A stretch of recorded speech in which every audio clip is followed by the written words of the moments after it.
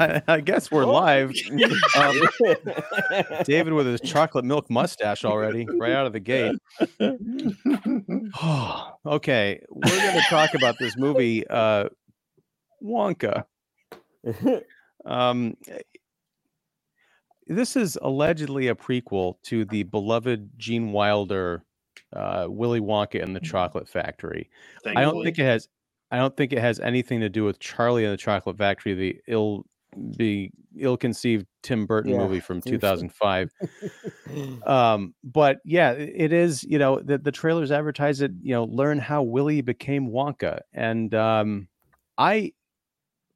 I'll admit I have prejudices, like I think a lot of us do. When we see a movie trailer, we feel a certain kind of way. It's meant to evoke emotion. It's meant to evoke thoughts. It's meant to make you put you in a place of like, do I want to see this movie? What do I think this movie is going to be like?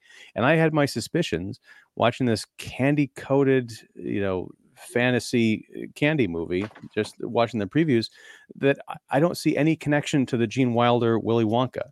But I'm like, all right, I'll give it a shot. I'll go see it. And I watched it. I fought the urge to get up and leave about every 10 minutes, but I made it through. And my stance still stands.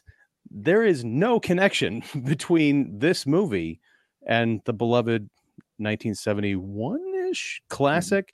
And I think that's a big problem. I could not enjoy this movie on its own merits. I don't think it has any, because it is at the same time relying on the nostalgia of that other picture, but also trying to be its own thing. But there's not even a Dune Part 2 indicator that we're going to get sort of a bridging chapter to see really how does Timothée Chalamet become Gene Wilder? That question is not answered anywhere in this movie. So I open up to the panel. What did y'all think of Wonka? Well, first of all, who is the panel? I'm Ian Simmons of Kicking the Seat. We have Mark, the candy movie man. Also, you're looking a little less orange today than you did in the TikTok review, which I did post a link to down in the description. So you can check that out on your own time. Certainly not during the live stream. Of Special Mark Productions, Mike Crowley of You'll Probably Agree, and David Fowley, who's always keeping it real.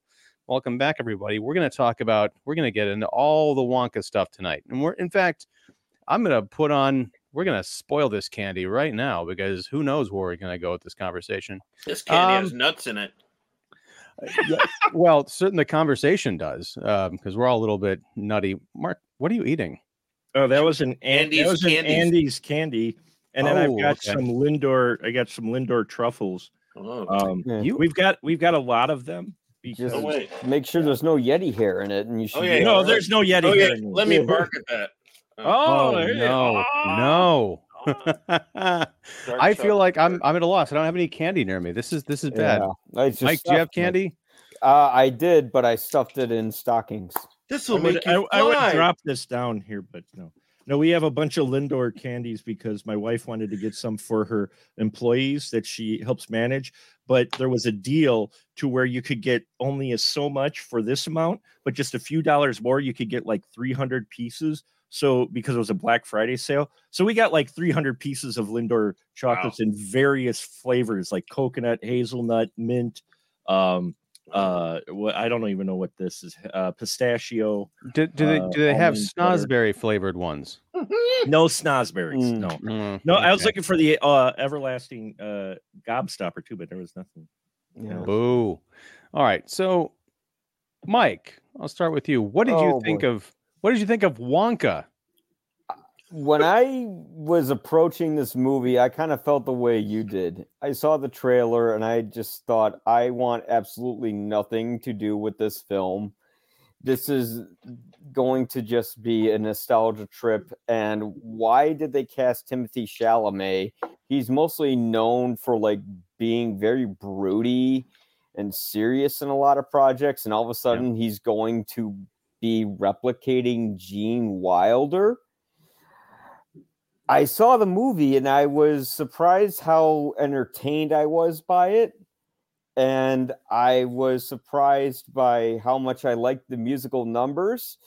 And even to a certain degree, there was like a charm to it that I think you couldn't have gotten from anyone else other than the Paddington director, who really kind of brings this childish sense of life without feeling like it's condescending to an audience for children, but also is made for them. But it's something like that the adults can enjoy too. To answer your question as to how it relates to the original Willy Wonka, I think he, like, if we're getting into spoilers, he builds the factory at the end of the movie. And that's kind of like his first foray into creating chocolate. Now, how it makes him cynical towards children the way he is in the original, and how he's kind of creating this weird death trap, and how he's this quirky kind of guy, or not quirky, but kind of creepy kind of guy. They didn't answer that. As a parent, that comes with time. Yeah, like I was thinking, like maybe that comes sometime later. But yeah, overall, I was surprised by how much I liked it. Now, there were things that didn't work. Some of the special effects in it looked a little special effecty. Like there's a sequence early on in the film where there's a bunch of floating chocolate, and it looked like people were chasing after a floating cartoon. And Timothée Chalamet was okay. He wasn't great. Like, I'm hearing some things like, oh, he's fantastic, and I think he's nominated for a Golden Globe for this. Mm-hmm. Yeah. Out. I don't understand why. Like, well, you know how Golden Globes, they break it up into musical and comedy and everything. Yeah, but even for that, his singing was okay, but he's not Gene Wilder. But then again, Gene Wilder is eternal, and he can't be. I mean, he's a hell of a lot better than Johnny Depp when he was playing more of a Michael Jackson than he was playing Willy Wonka. But it was a film that surprisingly charmed me. That, you know, it hits a lot of fun little notes and has memorable little scenes, and even like a nice little side quest. I like the whole thing with the hotel manager and the lady who are kind of in love with each other, and they're both kind of gross and they attract to each other. I kind of like the whole thing with the chocolate cartel, and to a certain degree, I liked Hugh Grant's Oompa Loompa. I think I liked Hugh Grant more than I liked the special effects behind him. Mm-hmm. But with all those elements combined together, I was surprised. I was like, oh wow, I was about to just hate this film, and I came out liking it. All right. I would like to second that. I was charmed as well. Now, I went with an 11-year-old who really only wanted to see it because of, as he said, Mr. Bean. Every time he saw Rowan Atkinson, he shouted, Mr. Bean! Nice. In the IMAX AMC theater. Hey, kudos to that kid for knowing who Mr. Bean is. More exactly. His parents. Yeah. 11. Wow. Let me tell you, he's a huge fan of Man vs. Bee on Netflix. Watch that. It's pretty amazing. Mm-hmm. And then on my other side was my 17-year-old daughter, who was only there for Timothée Chalamet. Yeah. Mm-hmm. So I was there mainly because, you know, I was very curious about the trailer too. The trailer, this trailer, the Color Purple trailer, and the Mean Girls trailer all did their best to kind of skirt around the fact that these are 3 musicals. Mm-hmm. Mm-hmm. Like if you watch the trailers, they're like, especially Color Purple and Mean Girls. Yeah. Now those are movie adaptations of stage musicals. Mm-hmm. And they are not marketed that way at all. It's so interesting. Well, the Color Purple definitely is. It's just they show a lot of people singing and dancing. They just don't have like the songs playing. It's very odd. Right, but it said it doesn't even say an adaptation of the Broadway musical or whatever. They even did that they want with people to go see it. Yeah, they even did that. They even did that with the Journey to Bethlehem trailer, in that they didn't. Is that a musical too? That's a musical. See, I didn't know that's a musical too. I didn't know until I looked up what it was, because I saw a couple of trailers for it, and it's still showing at the theater nearby. I haven't gone seen it. And you still haven't taken the Journey? No, I haven't taken the Journey yet. But it might be better than Nachos. That is a musical, and I didn't realize it was a musical. I did in the trailer because you see little clips from musical numbers, but not too much. Then I read up the description, and apparently it's the retelling of The Greatest Story Ever Told, but with modern songs written for the time, for their musical numbers. So they're taking newer songs and putting it in this period Journey to Bethlehem piece. Okay. And I didn't get to see it, but I was curious. But you're right. There's a stigma lately. So there's this whole thing about the way it's been marketed, and I'll be honest, the trailer was kind of, sometimes when you see a trailer too many times, it's just like, oh. But I would say that this is the one instance where the movie wound up being better than the trailer for me. And sometimes the trailer has all the good parts of a movie and all that stuff, but I don't know. I second what Mike said about the fact that, like, co-writer and director Paul King is the perfect guy for this kind of thing. Now, I'm not saying that the movie does an excellent job of sinking itself as a, it's not sinking the ship, but sinking, SYNC, sinking itself as, a prequel or I would say it's a companion piece to the 1971 movie. I don't expect Timothée Chalamet to be a young Gene Wilder. I mean, we would cast Jeremy Allen White for that. Okay. I don't expect to see that. I don't because I wanted to see, like, and we're not going to see how this guy became this hermit-like misanthrope, candy magnet. We're not going to see that in this movie. We're going to see a young Wonka, a young Willie, if you will, not even a Wonka. And I was entertained primarily because I appreciate the tone and the production design and the visuals of Paul King, and he had the same approach to the last two Paddingtons. I think kept the charm and the whimsy of it all is genuine and intact. It wasn't cloying to me. It had a charm, and I think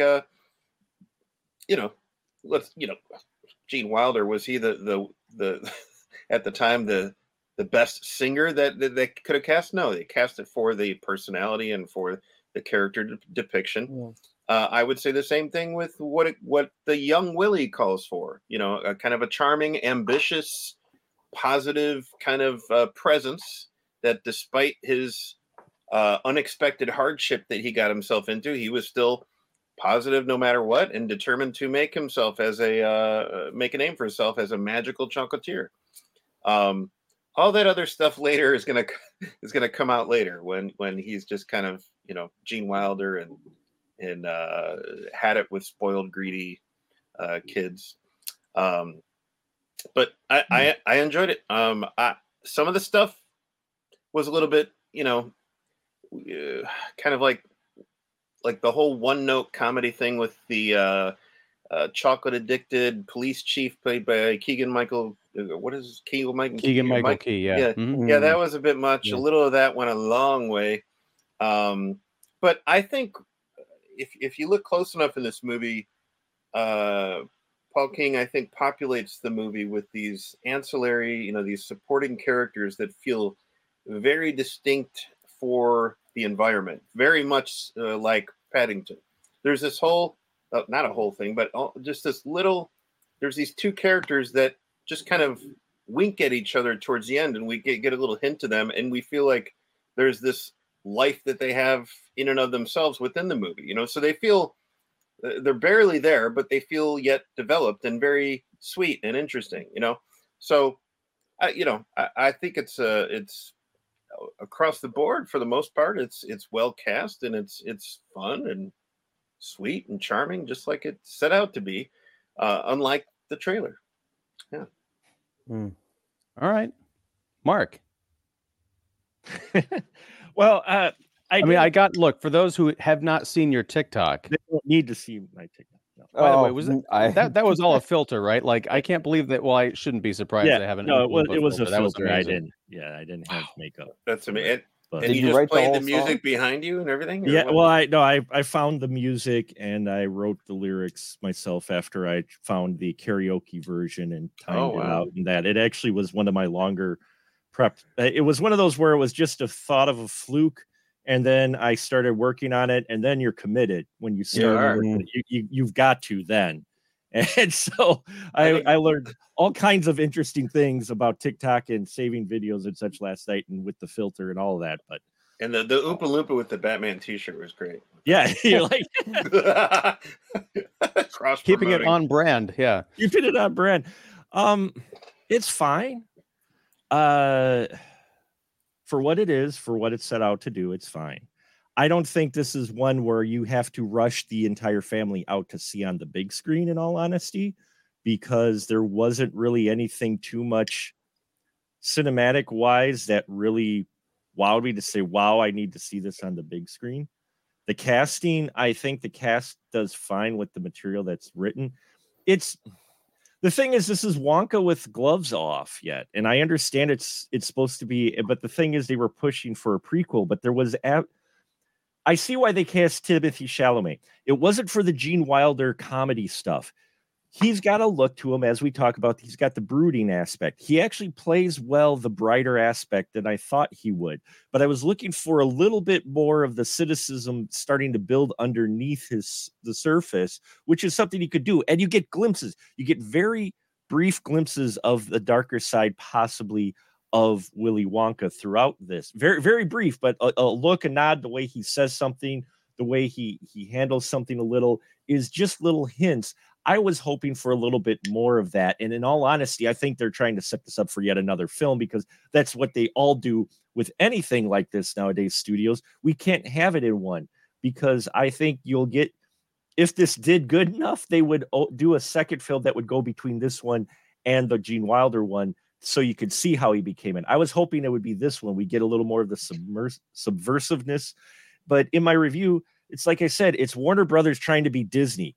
All the characters and everything in here reminded me of older school Disney bed knobs and broomsticks type of films. Not saying it's a bad thing. I'm just saying I didn't feel like there was a whole lot new that I was kind of hoping for, what I was kind of getting with the trailer and what they were talking about and hyping it up. And instead, you get, I liked Paddington, and I like Paddington 2. I think they're beautiful films. This one, I didn't quite feel that.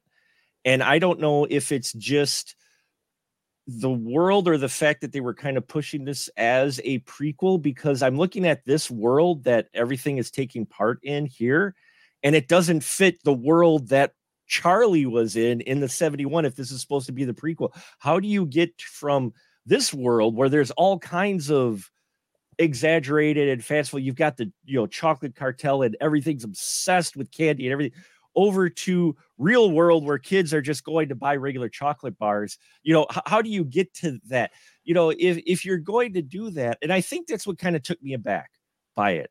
Again, what Mike and David said, it is sets out what it needs to do. It is for younger audiences. There's nothing wrong with it. But for me personally, as a viewer, I just found it middle of the road, kind of average. I liked Timothée Chalamet. I think he was one of the best parts, as was Hugh Grant.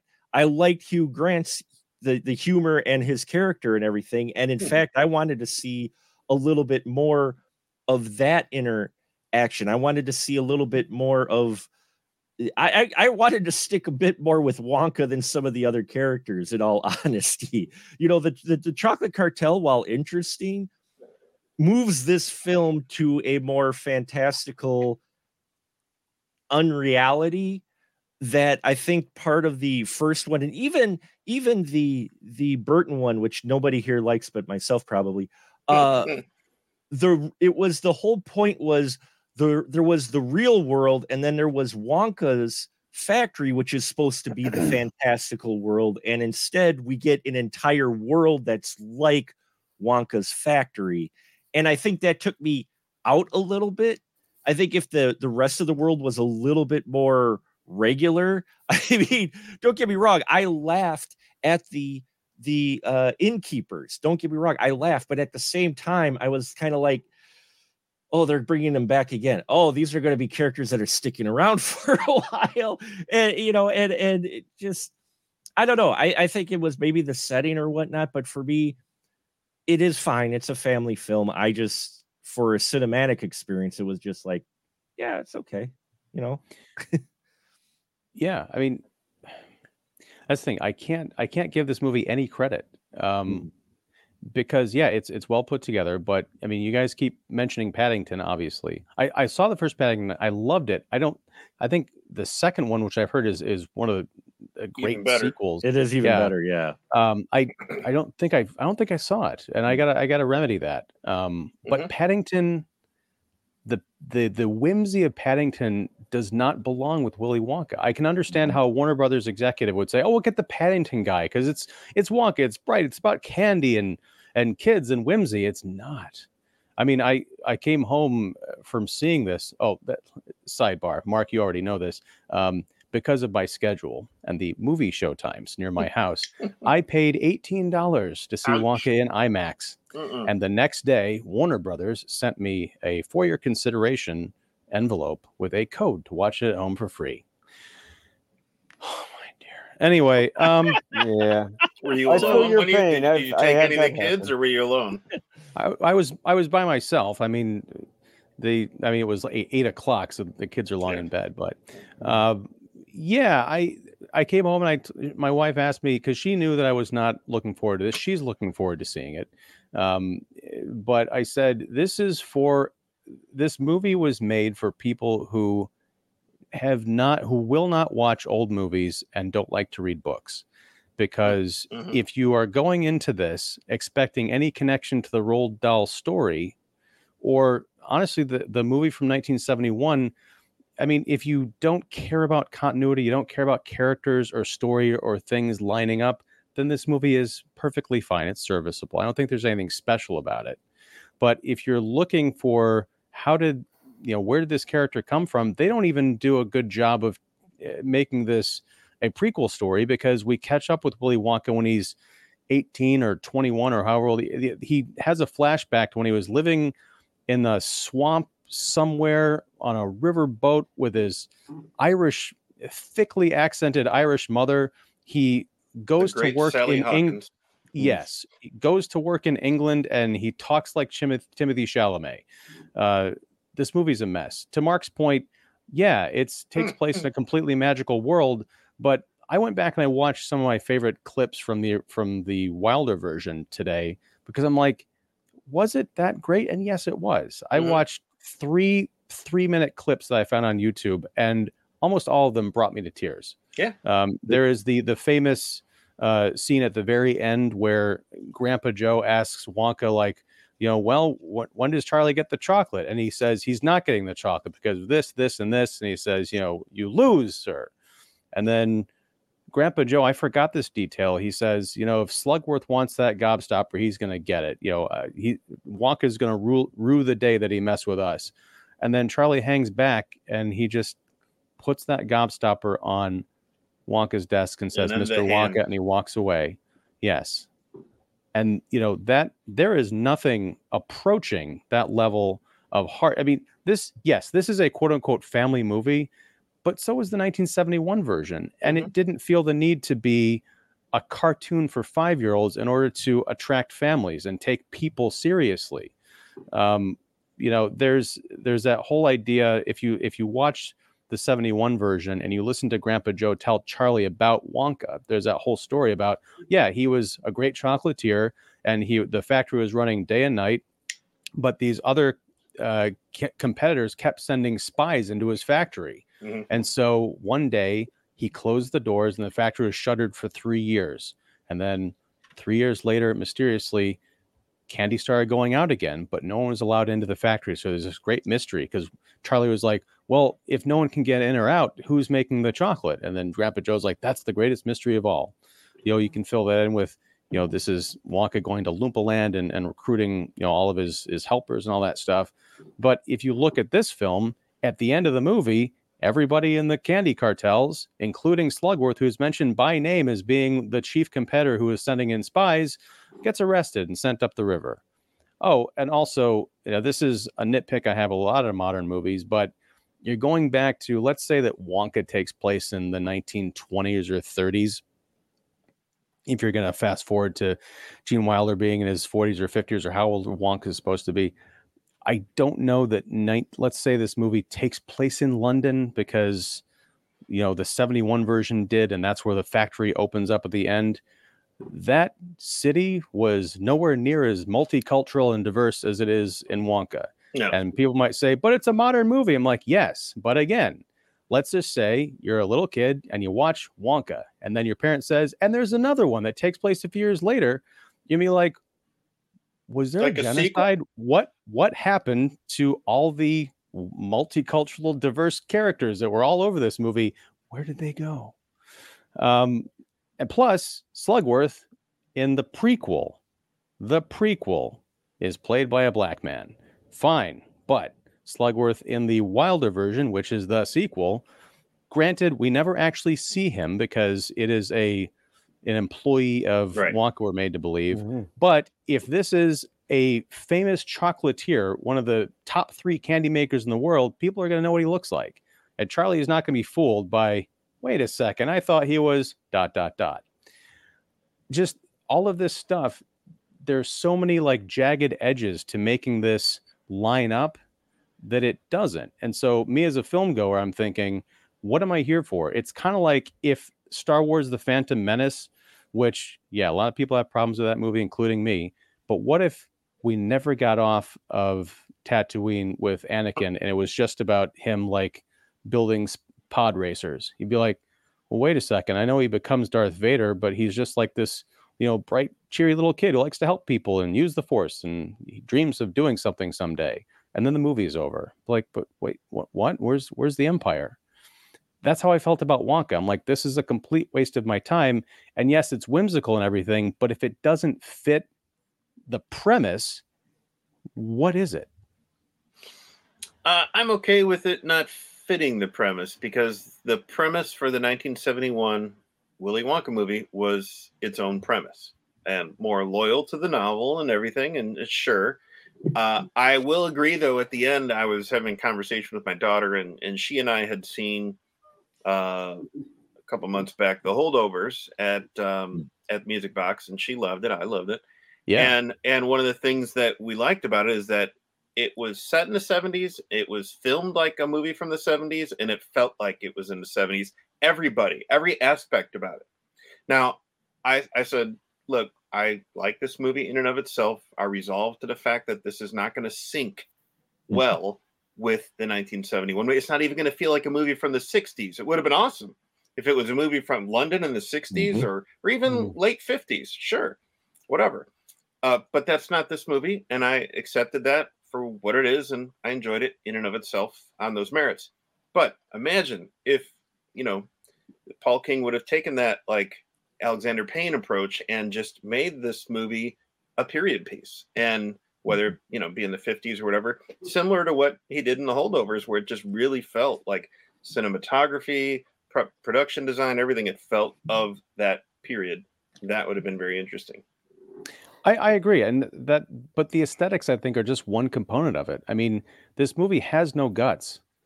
If it had, then you would have seen something like the end of this movie, because there is no guarantee that there's going to be a sequel. I mean, it costs a lot of money to make. It did okay in its opening weekend. I don't know how well it's going to hold over at the Christmas box office. Woo-hoo! That remains to be seen. But I haven't even heard buzz about a Wonka sequel, or like, hey, Chalamet signed up for a 3-picture deal, like a series or something. So we have to assume for right now that this is it, that you've got this version and the Wilder sequel. So at the end of this movie, I fully expected for something to happen, for Willy Wonka to have even a character arc. There's no growth in this movie. He doesn't actually learn anything important, and certainly nothing that would inform who we all know he would go on to become. This movie should have ended with him being heartbroken or disappointed or scared and shutting the doors to the factory. And his little Lofty, Hugh Grant is the best part of this movie. The performance, I even like the effects and his kind of little gadgets and everything. It's cute, it's funny, but it also has that wry sense of adulthood that was all over the Wilder version, that is just kind of dropped in here as a little bit of flavoring. But I think the whimsy should have been the flavoring, and the main ingredient should have been that, yes, we're in a world of pure imagination that's contained within a world that kind of rejects imagination. It's all about commerce and trying to steal the ideas, steal the secrets of this magical candy, not realizing that the candy is in fact magic. There's a great film in here. There's a great idea for a Wonka sequel. And I understand, David, that you are okay with it. I don't know how you make peace with this, because like I'm not. It's not a personal attack. It's just like I don't know how you can go in and not get what that you were promised, except for the fact that they say how Willie became Wonka. It's a lie. Yeah. My oh, sorry, go ahead, Mike. No, I was gonna say that you can actually go ahead. Okay. I saw it with honorable son number 1. He's 23, and when we got done, he's like, "Oh, that was all right." He's like, "There was opportunities that they missed, because if anyone's ever heard of our when the credits roll, we get very spirited in our conversations." But he says he was fascinated when you got to the Charlie coming up with ways to make the chocolate. He loved those bits. He wanted to see more of that. We got the one flashback because of the Oompa Loompa connection of why it's going. He loved that bit. Here you've got a guy who's got this little chocolate factory he can literally make out of this box that literally has bottled lightning, bottled sunshine, all these wonderful magical components that, while you don't necessarily need the explanation, it'd be wonderful to see a little flashback of how he may have telling Noodle how he maybe got some of these ingredients, and do it a little flashback to show a little bit more of where this magic came from. Also, the fact that they're trying to play the poverty level with Wonka, yet this guy can seem to pull just about anything out of his hat. And they raised a bunch of money, okay? And I know he wanted to open his factory and that they sacrificed themselves, but for the amount of money that had to go into them building Wonka's factory, they couldn't have paid off. And he let's just talk about opening the store. I mean, the factory is at the very end, but I mean, just to open that storefront, they got a crazy amount of money. And I get they were playing it that his friends wanted him to get the shop. That's fine, but his chocolate was hot enough and popular enough that they could have taken hot chocolate. I know. They could have taken the money they had, paid off the innkeepers, and gone about their business, and still done the business, and he's still been popular because of how, there was 2 different factions. I was like, you're trying to get me that he is destitute and desperate and running into roadblocks every step of the way to try to get his dream imagined, yet at the next moment you're showing me he can do just about anything because of the world of magic. I'm like, well, which is it then? Yes. Because if he can do this, why is he here? You know what I'm saying? It wasn't jiving. I was like, pick one or the other. I liked both components. It's just they're trying to build that sympathy of him not having the money and everything. I mean, literally his opening song is about how he ends up spending all of his money just walking through town and how he ends up broke. Right. I think there's some great ideas in there, Mark. I mean, what if he had gone, shown up in this village or this town, London or whatever, and had this dream, and it was explained to him what it would take, and he didn't, maybe he had experimented with chocolate, he was a regular confectioner or something, but he realized he needed something really special in order to wow people and make a difference in this market. And that's when he and Noodle, forget about the whole, I'm sorry, I get the whole like landlord wash, enslavement thing or whatever, but it's not necessary. I love Olivia Colman, but throw all of that out. Have Wonka meet Noodle. She's just like a little street urchin, and he says, I'm going off to find, I got to find something really special. And they travel around the world and they find Loompa Land, and then they bring something back that wows everybody. And then the chocolate cartel teams up with them, and I don't know if they have the factory at that point, but they start sending in spies. So you could have it start to line up more with what we know about Wonka. Hell, you could even have like a really dark turn and have that whole bit where Noodle is actually the heir to the fortune of Slugworth's dead partner, whatever. what if a child of poverty coming off the street says, that's a really attractive offer and I can't resist it, and she becomes, part of that chocolate cartel, or she grows into it, and that breaks Wonka, and he locks himself into his own factory and just does his own thing.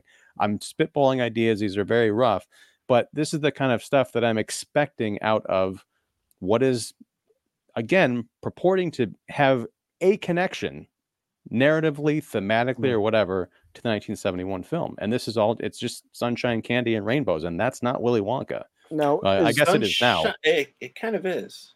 Now is How? the factory... Sunshine, candy, and rainbows? That's Willy Wonka. No. That's there's a sense of darkness. There's a subversiveness. Yes, that's the world of pure imagination that he creates within the confines of his world, right? But that's the other thing. Like in the original Willy Wonka, he describes things like snozberries, and he talks about these kind of recipes and like mixing things together. But we don't actually see this like candy that has the power of the sun and the silver lining of the storms inside of it. I feel like it loses something when you go from the narrative to the visual. I can't quite put my finger on it, but it's almost like a soft magic. Whereas this is where we got to show it to you. And I think to mark your point, when they start getting explicit with this stuff, rather than just having it be kind of a cute idea or a notion, then you start asking the questions like, yeah, why are you having problems with any of these people? Just call down the power of Zeus that you use to infuse this chocolate and zap all of them. Or use your confectionery capabilities to literally make money. Or bribe the laundry people by saying, I will give you apparently love to eat, so I'm going to set you up with a lifetime supply of food. I can make out of this little box. How the hell did he get that little box? I want to know the story of that, because again, you're sailing up the river with your Irish mom, and she dies apparently, and then the next thing you know, you're showing up in London, you've got this box that can do anything. What is going on here? What's in the box? Yeah, what's in the box? Yeah. Which reminds me, that 7th anniversary 4K set comes in a replica of Gwyneth Paltrow's head box. I'm so looking forward to that. Day one. Now, was the factory that he built at the end of this film the same factory from the original film? Okay, I think we're meant to believe it, but I didn't buy it. But I didn't buy it because it was like this. It looks like this rundown castle that they turned into this factory. And if you remember I wish it would sync to the made it a period piece where it still felt like let's say mid 50s, late 50s feel of what was in the original movie. That's why I can't say that this is a prequel. It's just like this is a younger Willy Wonka, and okay, some of the visual designs are the Oompa Loompas look the same as the 1971 movie. Fine, good. Yeah, but it's a knockoff, and it's not. I think what they were trying to do with it is they were trying really hard to be the opposite of the Johnny Tim Depp Burton and film. Tim Burton, yeah. I think they were like, okay, we can't, like, the original film does have those darker elements, but we got to avoid dark, get the Paddington guy, because we don't want people getting nightmares at the end of this one, like they did with the Tim Burton film, which was even more ghoulish than the original. Yeah.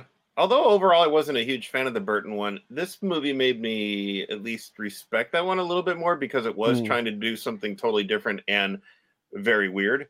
And unsettling, even more, like the whole depiction of Wonka in that movie is very uncomfy. It's like we don't need to see once again Michael Jackson in there, because it's just that just rubs you in all the wrong ways. What? Yeah, it's like how Michael Jackson rubbed. No, I'm just kidding. With like a Chanel Cocoa cut bob thing, whatever. White pasty white. What is happening?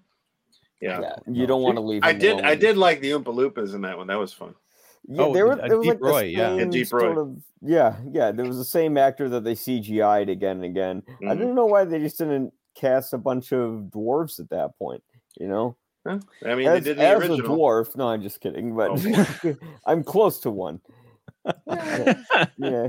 Wait, like if you move your camera? No. Exactly. So You're close to one. He's right over here. Here's the thing. I think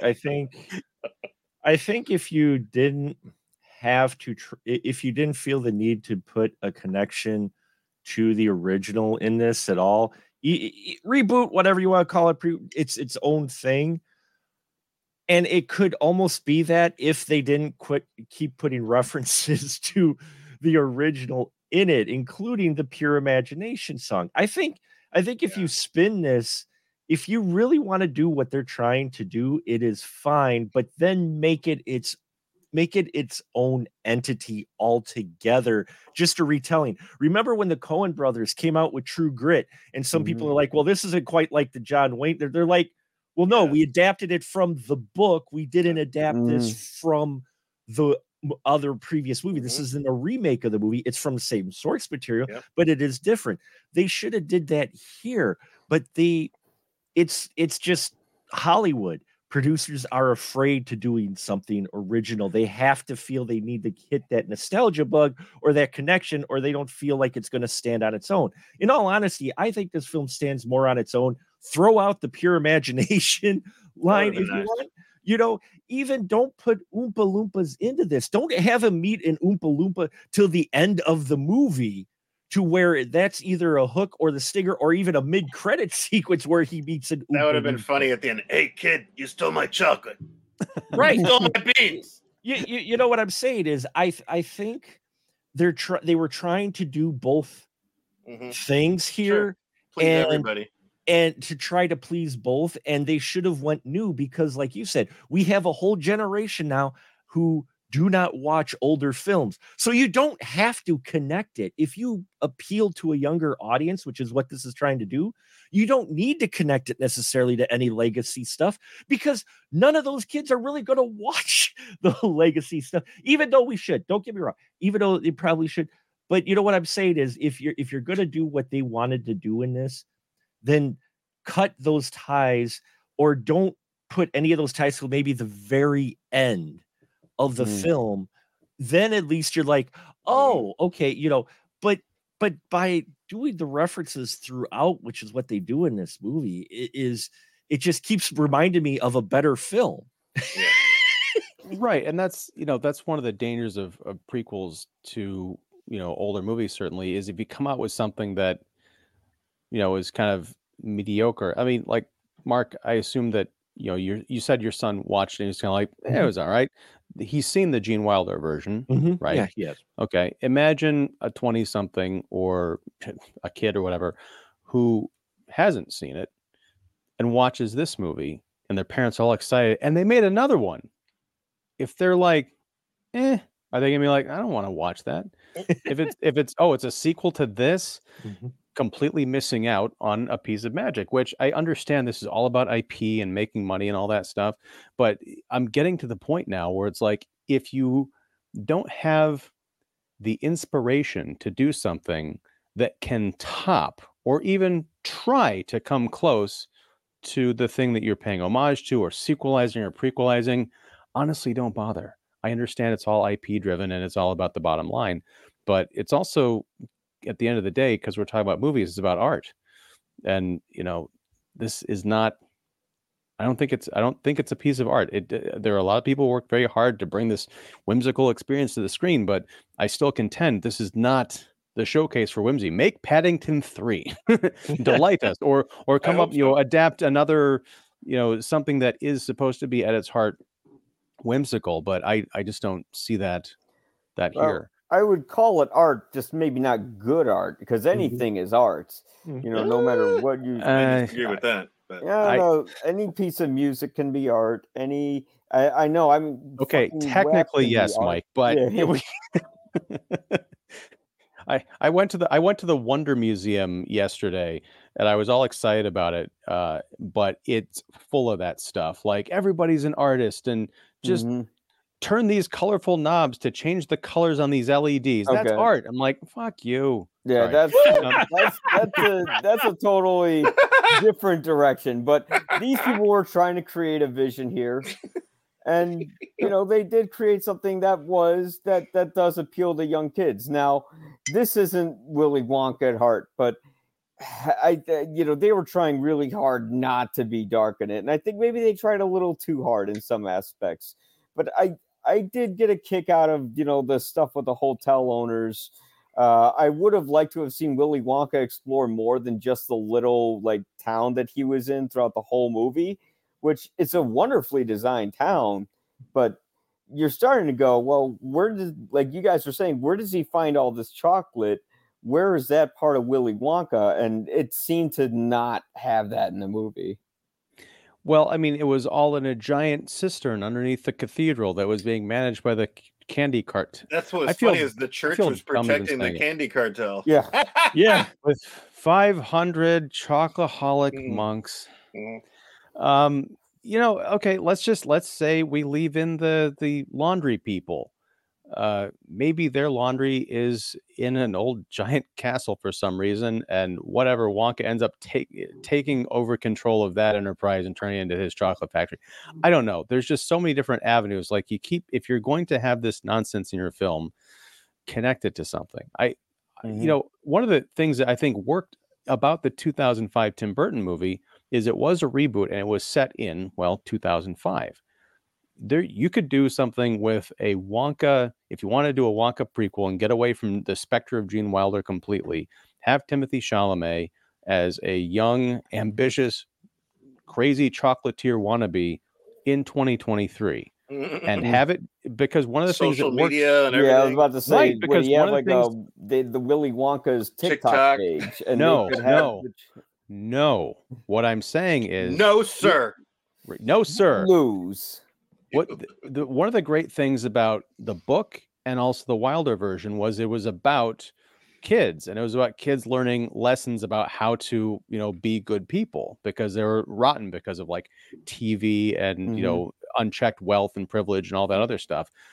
There is a whole slew of problems afflicting this generation, or the last couple actually, that you could, if you want to do a social commentary and a, dare I say, whimsical movie, the material is all there.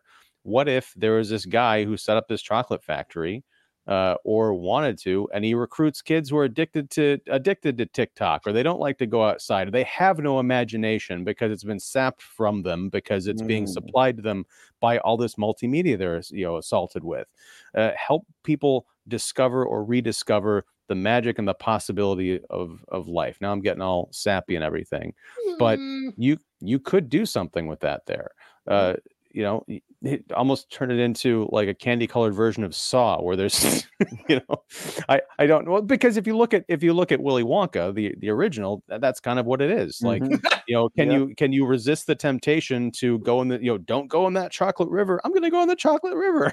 Look, Charlie.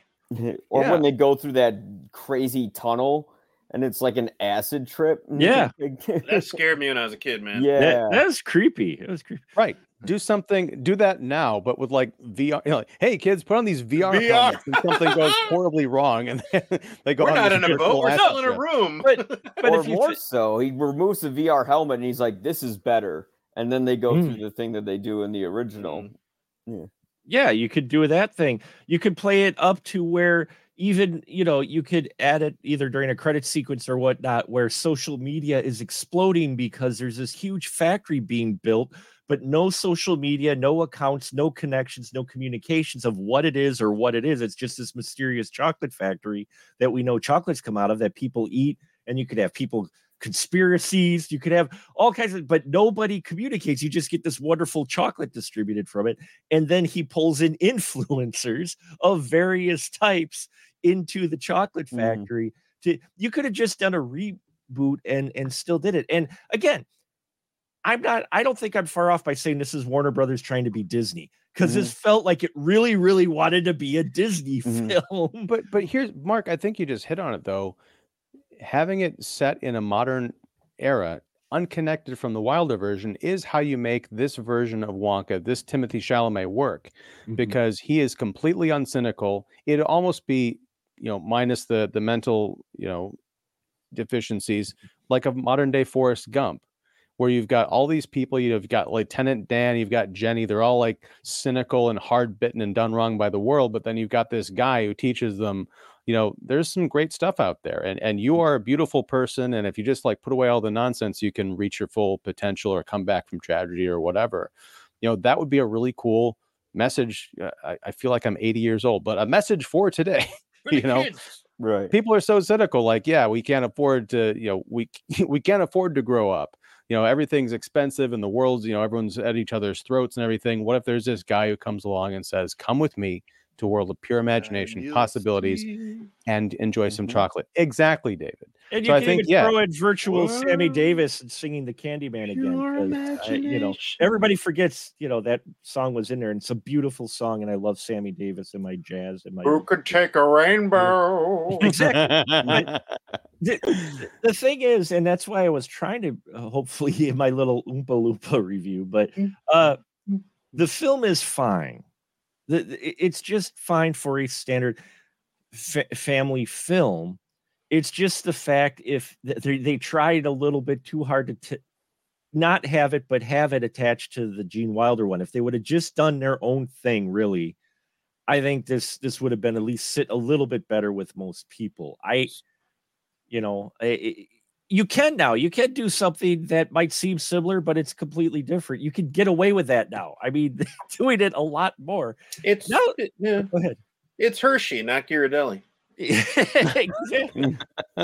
What's worse? I paid Ghirardelli prices for this Hershey, though. I might add. I've got Linder. There we go. There you go. But I think the worst part of it is for what this film is.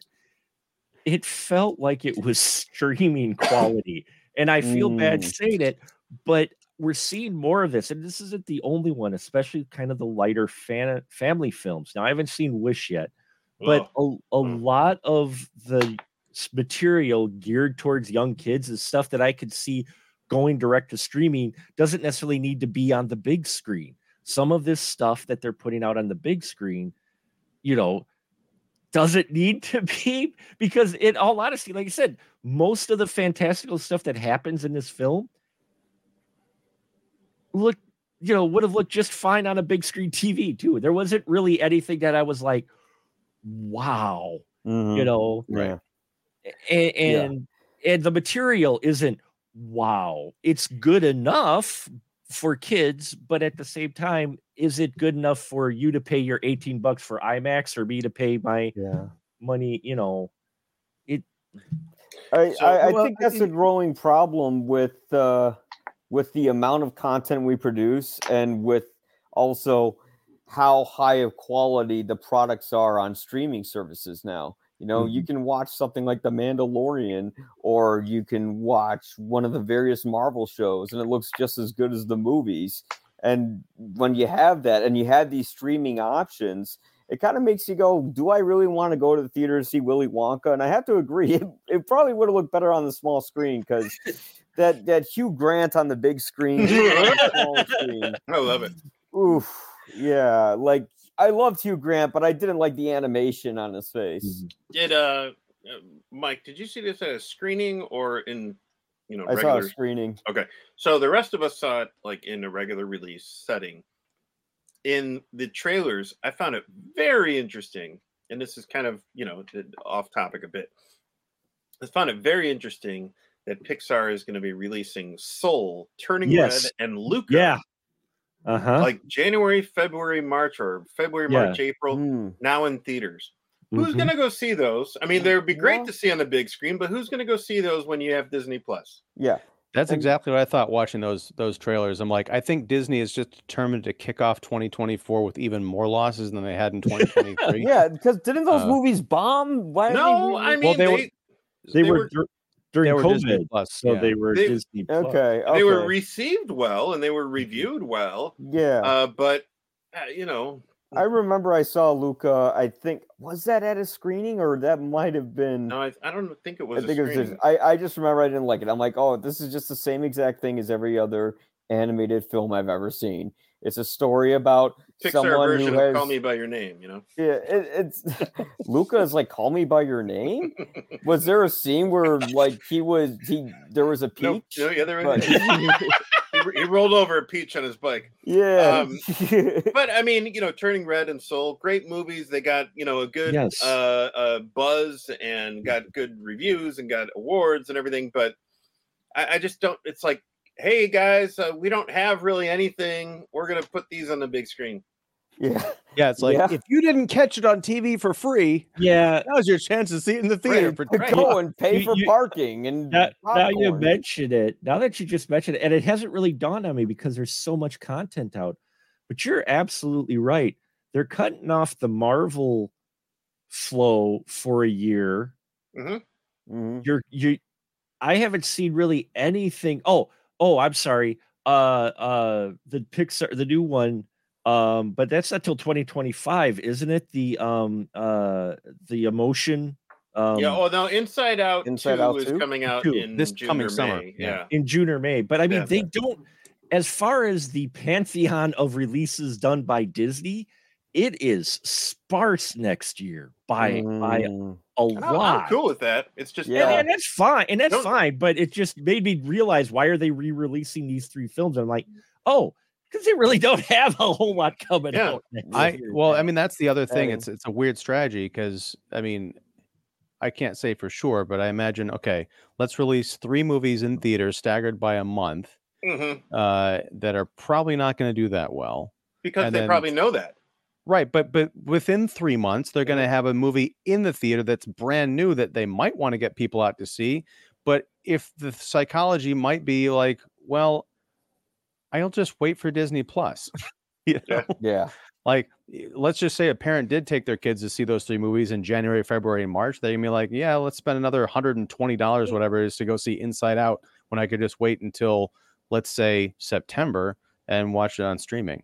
Now, I don't know. Granted, the only audience this is really for are the people who've A, never seen it, and B, don't subscribe to Disney Plus. Right. So, okay.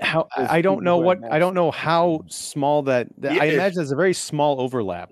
Disney super fans who aren't going to pay $10 a month to have the entire library for free. The Venn diagram is very slim. Yes. So okay, I just thought of something. Mark, you reminded me of the flying candy sequence. Another way this, and we'll kind of close it out on Wonka here with my last gripe, in terms of continuity. You've got, let's call it the 1930s, this giant town square where one day all of the 3 magnates of these candy cartels start flying up into the sky because they had this magical candy by this guy Willy Wonka. In the Gene Wilder version, there's so much mystery around Wonka, and his candy doesn't do any of that stuff. You don't learn that he's even tinkering with it until you get into the factory. I would think that there'd be a different angle to the golden ticket. Instead of, oh my gosh, we're going to get a look inside this mysterious factory that no one's ever been inside. Rather than, oh my God, we're going to get a golden ticket to see the place where they made that flying candy from 40 years ago. Like, there's no mention of any of this magic or whimsy that takes place in this same world, the same continuity, even though it was a few decades before. That would have been the biggest story, the pre-social media era, like UFO conspiracy story of London for 4 decades. It's just so strange that they didn't think to put this together, because I think on some level they just didn't care. They're like, it's like Robert Downey Jr. said in Natural Born Killers, playing Wayne Gale. He says, nobody remembers anything. It's like, this is junk food for the brains. Yeah. Wow. There you go. Never thought we'd bring that movie up. But it's 31 this year. Wow. Or this coming year. Anyhow, guys, thank you for indulging me with this wonderful conversation about Wonka. We don't see eye to eye, and that's okay. That's the wonderful diverse world of opinions. Face to face. You can back up now, David. Sorry. No, Chocolatier to chocolatier. I'm shedding a chocolate tear. Oh, there you go. And so, yeah, I think we'll wrap it up here. It's been a very interesting discussion. Folks who are watching this now or in the future, what did you think of Wonka? Are we way off? No, sorry. Am I way off base here? Usually. I know that we've got some mostly positives and a big negative, but my big negative is mostly a shrug. I may watch this movie again with my family because they want to see it, and some people you just can't pull back from the train tracks. But so we'll see how that goes. And yeah, I think we're gonna be back next Thursday, this same bat time, same bat channel, or maybe like a half hour earlier, to talk about. Yes, Mark. Yes, we're ending with a talk about a DC movie. My man. Yeah. My man. Lost Kingdom. Come on, bro. Let's go. I'm Aqua, bro. Aqua Bro. Aquaman 2. Lost Kingdom. I might not be there for that. But What, I David? can't wait No, for come on. I can't wait for the crossover when they have Aquaman 3, The Lost Kingdom versus the Kong X Godzilla, the new Empire. They clash. Yes. That makes That's sense, what I actually. want. I can It see does, doesn't it? I would just see like the opening shot of just like Godzilla stepping down and crushing his foot through Atlantis and Killing squashing Nicole Jason Kidman. Momoa. Heartbreak feels good in a place like this. Blah, blah, blah, blah, blah. Yeah. But you know what? I'm sorry. AMC can't make that movie better. I mean, I'm prejudging it, but Did you notice that AMC made that ad shorter now? Soon it's just going to be... there are a couple of different cuts. Yes. I also noticed they keep saying it's like 1920 to 2020. I'm like, yeah, time to get a new commercial. But I'm one of the few people on the planet who does get the snuggly wugglies whenever I see that high heel splash through the puddle. I'm like, oh, this is it.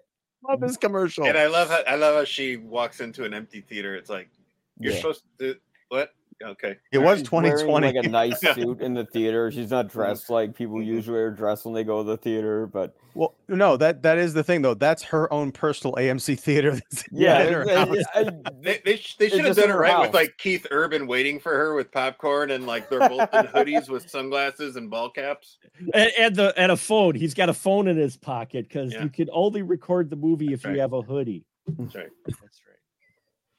Nice. All right. Well, gang, this has been a lot of fun. I'm going to let us all go and enjoy some nice Thursday evening chocolate. I don't know what that means. I have, as am always, Ian Simmons of Kicking the Seat.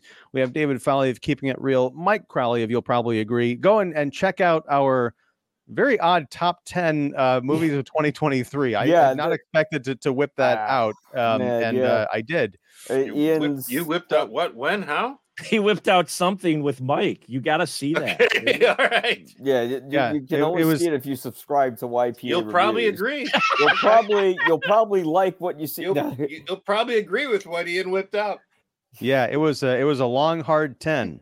Anyway, and we also have Mark, the Movie Man Krajek of Special Mark Productions in the Spoiler Room. So everybody, thank you, and thank you all out there for hanging out and watching us talk Wonka.